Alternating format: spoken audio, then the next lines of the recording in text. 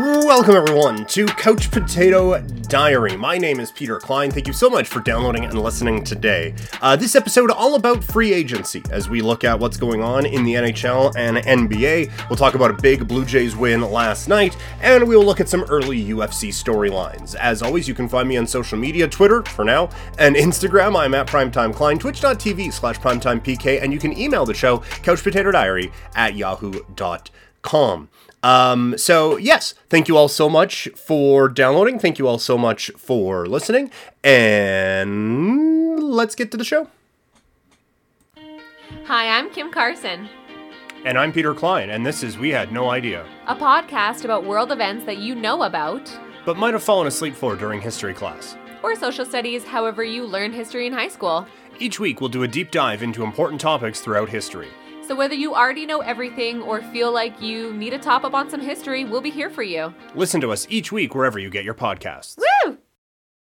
All right, it has been a busy few days in the NHL and NBA, but now that things have kind of settled in, let's take a look at some of the big stories coming out of this. Obviously, my focus a lot is the Calgary Flames, as that is the city I live in, and that's a team I've covered for a very long time. So, let's start with them. And it feels like the Flames are in trouble right now, to me. Anyway, they do not have the cap space to do anything in free agency, and whatever direction they were looking at going, they kind of need to go there, because if you're looking to improve, if you wanted to take the route that I said, they could potentially go with this team and just saying, like, look, last year was worst case scenario with how Daryl Sutter kind of treated the team, then you can make a very compelling argument that all of these guys are going to be better next time around, and you can kind of roll with it that way.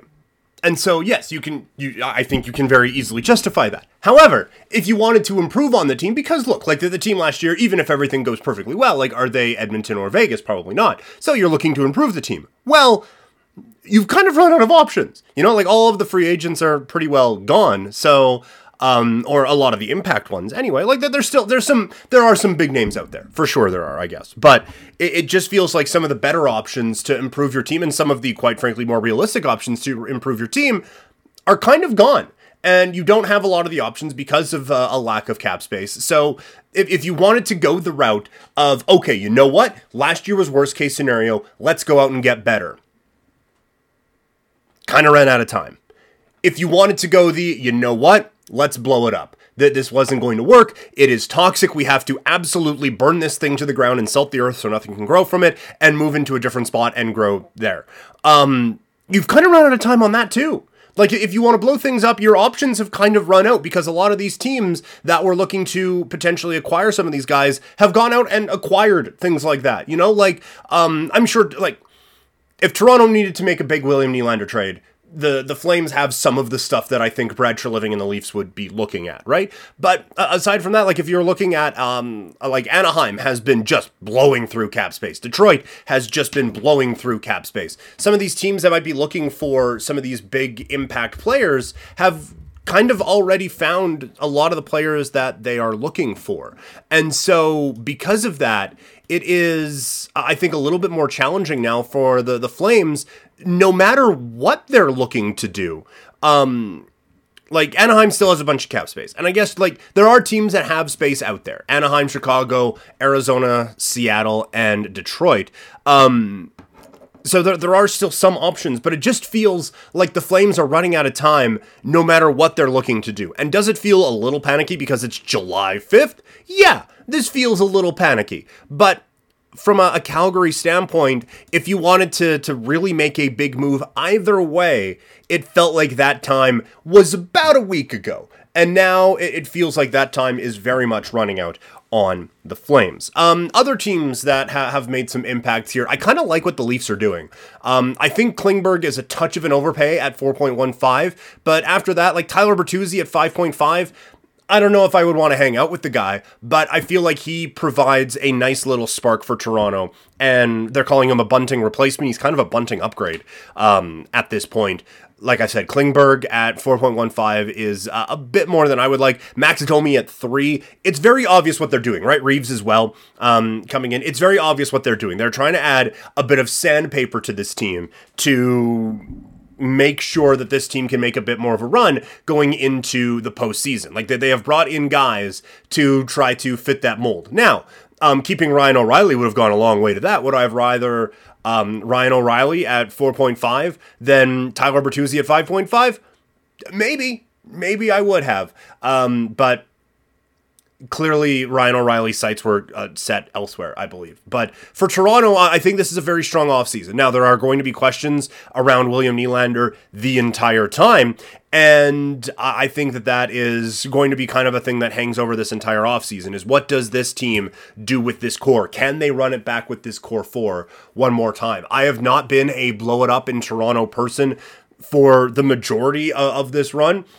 It's getting harder and harder to argue against it at this point. But I think that kind of shuffling some of the pieces around there has made things a little bit more tenable for Leaf fans to kind of take. And I think you look at Toronto, and once again, they look like a team that can make some noise, at least in the regular season. A couple of deals I didn't like. Killorn to Anaheim for, what was it here? $6.25 million a year at 4 years. Killorn's 33. Like this is the type of move that Boston can make. And we don't fucking care. He's going to be overpaid in the last 2 years of his contract. We're looking to win now.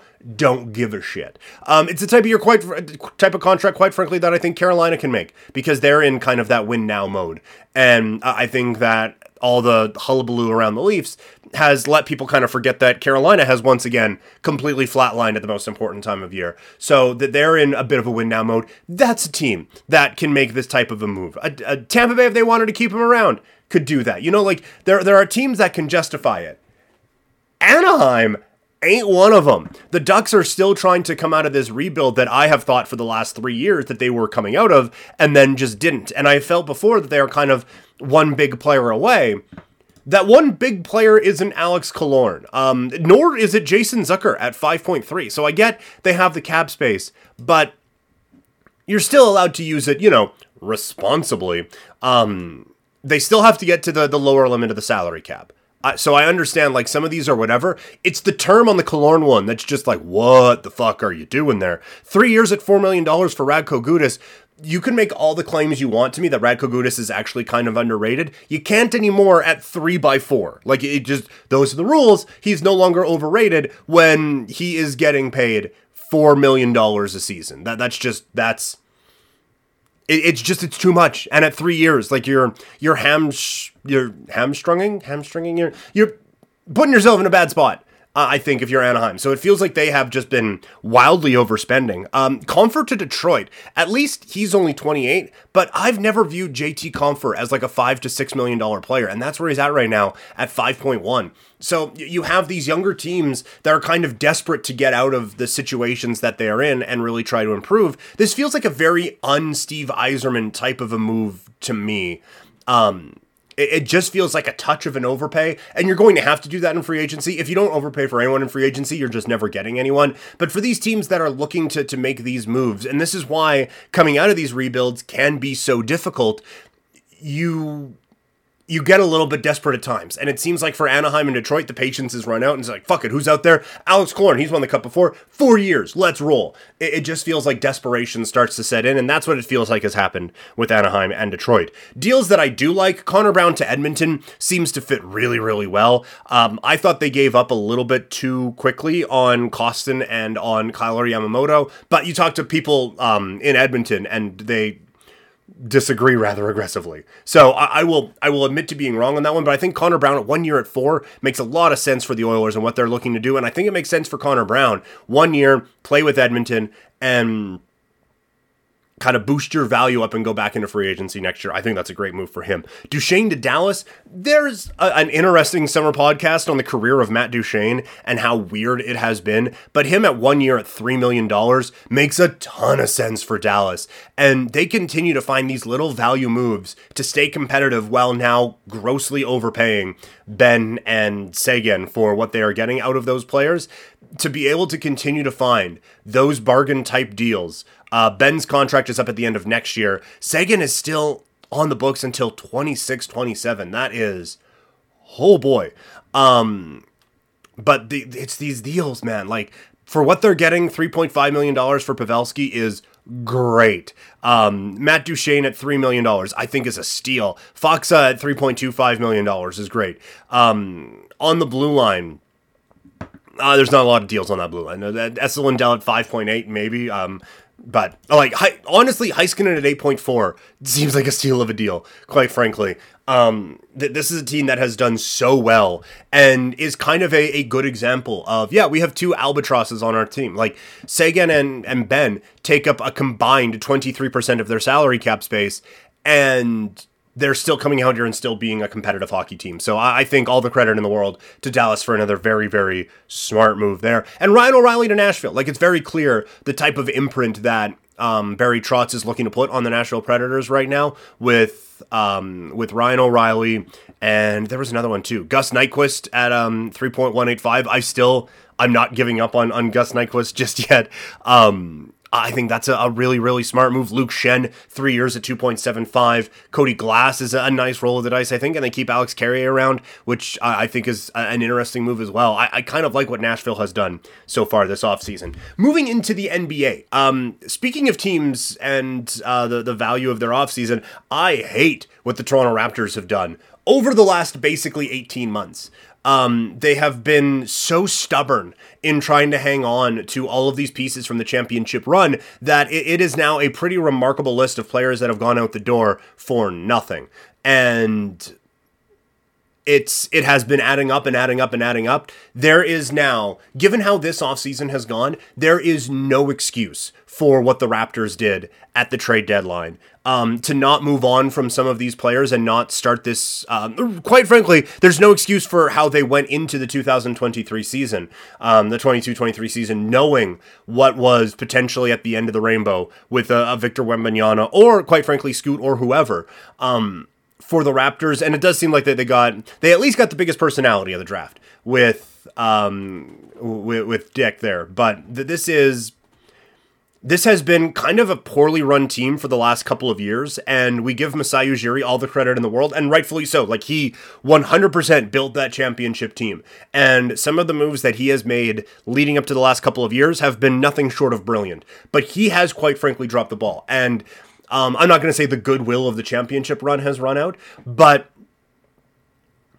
the moves that he has made in the last little bit has to make you question the front office of this team as like any kind of, because before it was, you know what, like the Heat culture thing, you could kind of see that they were trying to build it in Toronto. You had Nick Nurse kind of establishing that, and then you had a certain type of player that they were looking for with the Raptors, and they were able, like the whole situation around Tampa Bay was certainly a setback, but it leads to Scotty Barnes, a guy who you can maybe start to build a foundation around. And now a lot of that foundation is crumbling. Nick Nurse is gone. Fred VanVleet, who set a lot of the tone for this team, he is gone as well. It feels like Pascal Siakam is all but out the door.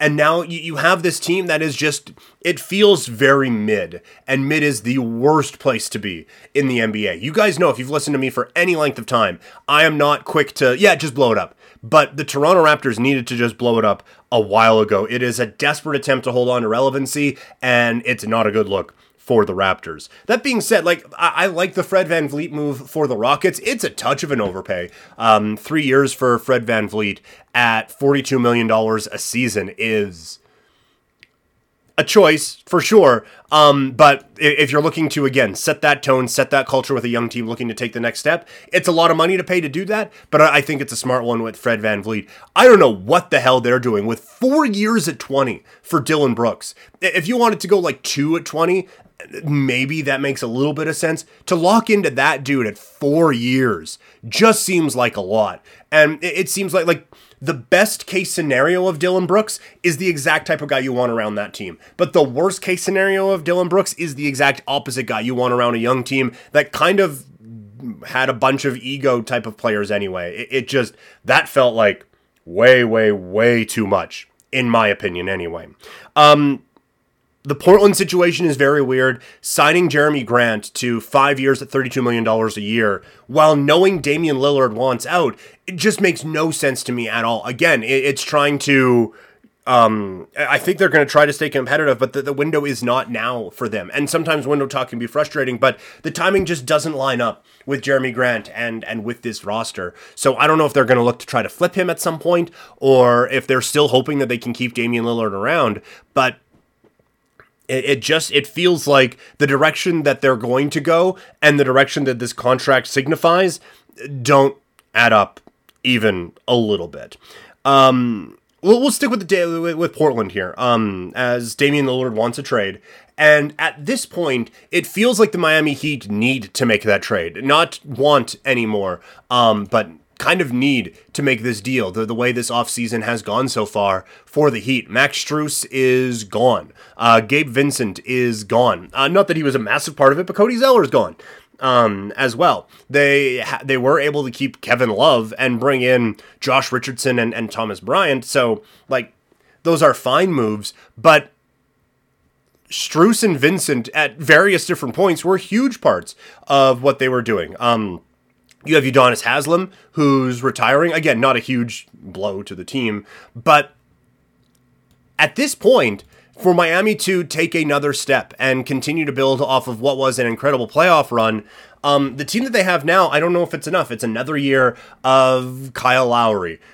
Is Robinson going to be back to what he was a couple of years ago based off of a couple of good games in the playoffs? Maybe, but I don't know if I'm banking on that. We'll see what happens with Tyler Hero. But at this point, for Miami, Dame Lillard feels like a need if they're going to continue to improve and maybe take some of the pressure off of Jimmy Butler and also replace what they got from guys like Strus and guys like Vincent. Now, we're saying that it's not like Strus and Vincent were high-level prospects who came in. The Heat are very good at just finding guys and turning them into high-priced properties, but eventually that magic runs out. And for Miami, I think, to be competitive in an East that feels wide open, Damian Lillard now feels like a necessity for that squad, but I don't know if they have the bullets to end up making that happen. Speaking of Gabe Vincent, I love that deal to LA perfectly. Like, he feels like he was made in a lab to go play with LeBron James. And the Lakers, who I think you can make a very, very compelling case, given how they handled the trade deadline last year, they make an excellent move to go out and acquire a Gabe Vincent. They make a fantastic bit of work to go out and get Taurean Prince. And now I think you have to look at this Laker roster as one that is kind of a force to be reckoned with. And right now, that number 2 spot anyway in the West is up for grabs. Denver, I think, quite obviously holds number 1. But I think I might like what the Lakers are doing more than what Phoenix is doing right now. This has been an excellent offseason for the LA Lakers. Couple moves I didn't like. I don't love the Draymond Green to Golden State. I understand why you're doing it. I think part of it is I'm just going to be frustrated by, it's the last dance for Golden State, last dance. We were saying that last year too. You don't get 2 last dances, but we've been there before. It just feels like, given everything that they need with the with the luxury tax and all of that, it just felt like it was too much of they have to keep Draymond. Do they? He has moments. For sure he has moments where he looks like the best defensive player in the league. 100% he does. And quite frankly, to say it's just moments does feel a little belittling. But given where they are at with the luxury tax and all of that, I don't know if I love that one. Milwaukee did have to keep Middleton around, 3 at 34. They are just locked in now on, let's make this around Giannis as strong as possible, and we'll figure out later. Other than that, like, there hasn't been a what the hell are you doing? Bruce Brown to Indy is great. That's a tough one for Denver to lose, but I like Bruce Brown to go out.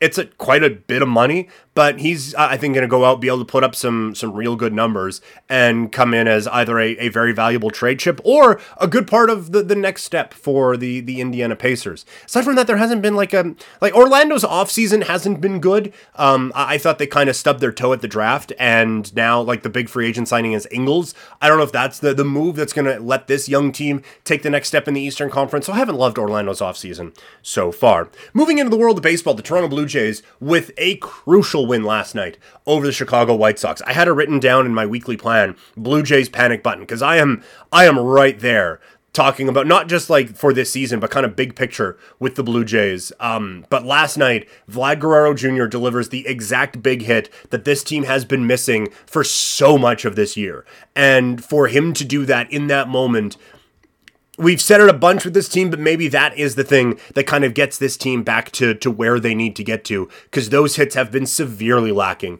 for this Blue Jays team this year. Now you have Barrios going out there in Game 2 and a chance to win this series for the Jays and get back on track as they sit on the outside looking in on the playoff picture right now. I am worried they are rushing Manoah back, and this is what happens when you have exactly 5 big league starters in your organization, but one good outing in Double-A, and it sounds like the first one where all the numbers look really bad. There might have been some play behind him that made it worse than it actually was. But either way, 2 rehab starts is all we needed to get this guy back into all-star form. I don't believe that for a second. This feels extremely rushed from a Blue Jays perspective. And some early, but not quite as early UFC storylines, as the long weekend has kind of thrown things off for me with the timing of everything. But UFC 290, I believe it is, goes this weekend. Man, it's funny. When it was like, I could tell you everything about UFC 77, but now 290 bleeds into 280, bleeds into 270. It is UFC 290. There you go. But I think that there are a few really interesting stories, even if there isn't a fight that's like, oh man, this is a barn burner. There's a lot of minus 200 on the UFC card this weekend. But Alex Volkanovski, what does he do? How does he respond to a difficult setback as he lost in his last fight to Islam Makhachev? A fight that I actually thought Volkanovski might have won, but he loses in Australia. It ends an extremely long win streak. He is, I think, the most well-rounded fighter in the sport right now, but we have seen before when guys are on a roll and then it gets stopped, it is tough to get that ball going back up the hill. So we will see what he does against Yair Rodriguez, who is kind of now reaching the potential people thought he had 5 or 6 years ago. So it's an intriguing matchup in the UFC 290 main event. Also from this one, Bo Nickel back in the spotlight as one of the top prospects in the UFC, the next glory child for the Ultimate Fighting Championship, now faces promotional newcomer Val Woodburn, who checks in at 4-0. There's a lot of hype around Bo Nickel, and it seems like the last few glory children for the Ultimate Fighting Championship haven't really worked. So is this guy more John Jones or is he more Sage Northcutt? Time will tell, but we will see. It's just exciting to see this prospect get another opportunity in the cage. And while one bright shining light just begins its ascent, we have another that is wrapping up. As I said before, the frustration about the Last Dance narrative. Well, it is the Last Dance for Robbie Lawler as he retires after this one. One of the great careers in the history of mixed martial arts comes to a close this weekend in the feature prelim on ABC as he takes on Nico Price in the welterweight division. Robbie Lawler, former welterweight champion, one of he is first ballot Hall of Famer, mainly just for an MMA Hall of Fame, but also for an all violence Hall of Fame. He is that dude. At his peak, one of you look at Sherdog, 2010 all violence second team, 2014 all violence first team, 2015 all violence first team, 2014 fight of the year, 2015 fight of the year, 2016 fight of the year. And that's not just Sherdog, that's also MMA Fighting. It is Bleacher Report.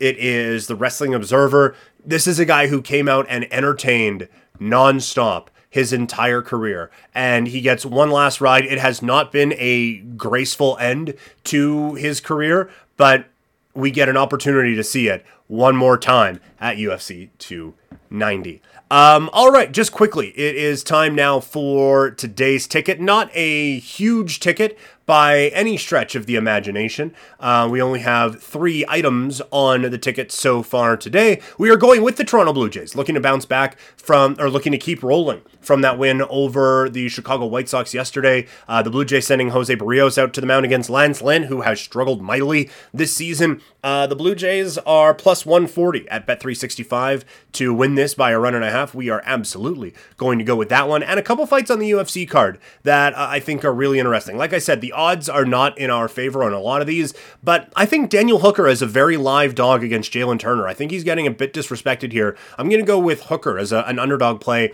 at plus 215. And I'm also going to go with Jimmy Crute as a slight favorite against Alonzo Menafield. Going to go with him at minus 118. So just 3 items on the ticket today. The Blue Jays to win by a run and a half against the White Sox, Daniel Hooker to beat Jalen Turner, and Jimmy Crute to beat Alonzo Menafield.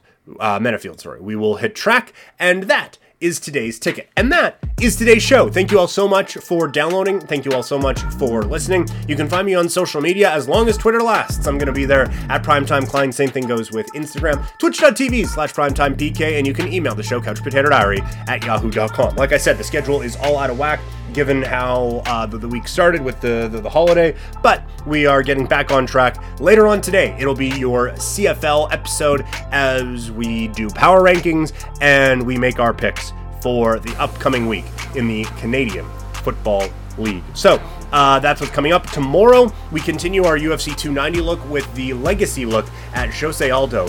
The featherweight championship is up for grabs, and the featherweight champion certainly is making a claim to be the best to have ever done it at 145 pounds. The man who holds that title, I think we need to remember how good he was. So we look at the legacy of Jose Aldo coming up on Thursday. Friday is the full fight preview. And then at some point this weekend, summer plans will keep us from doing it live right after the show. But at some point this weekend, we're going to have a UFC 290 breakdown. So that's what's coming up the rest of this week here on Couch Potato Diary. Thank you all so much for listening, and I will talk to you all later.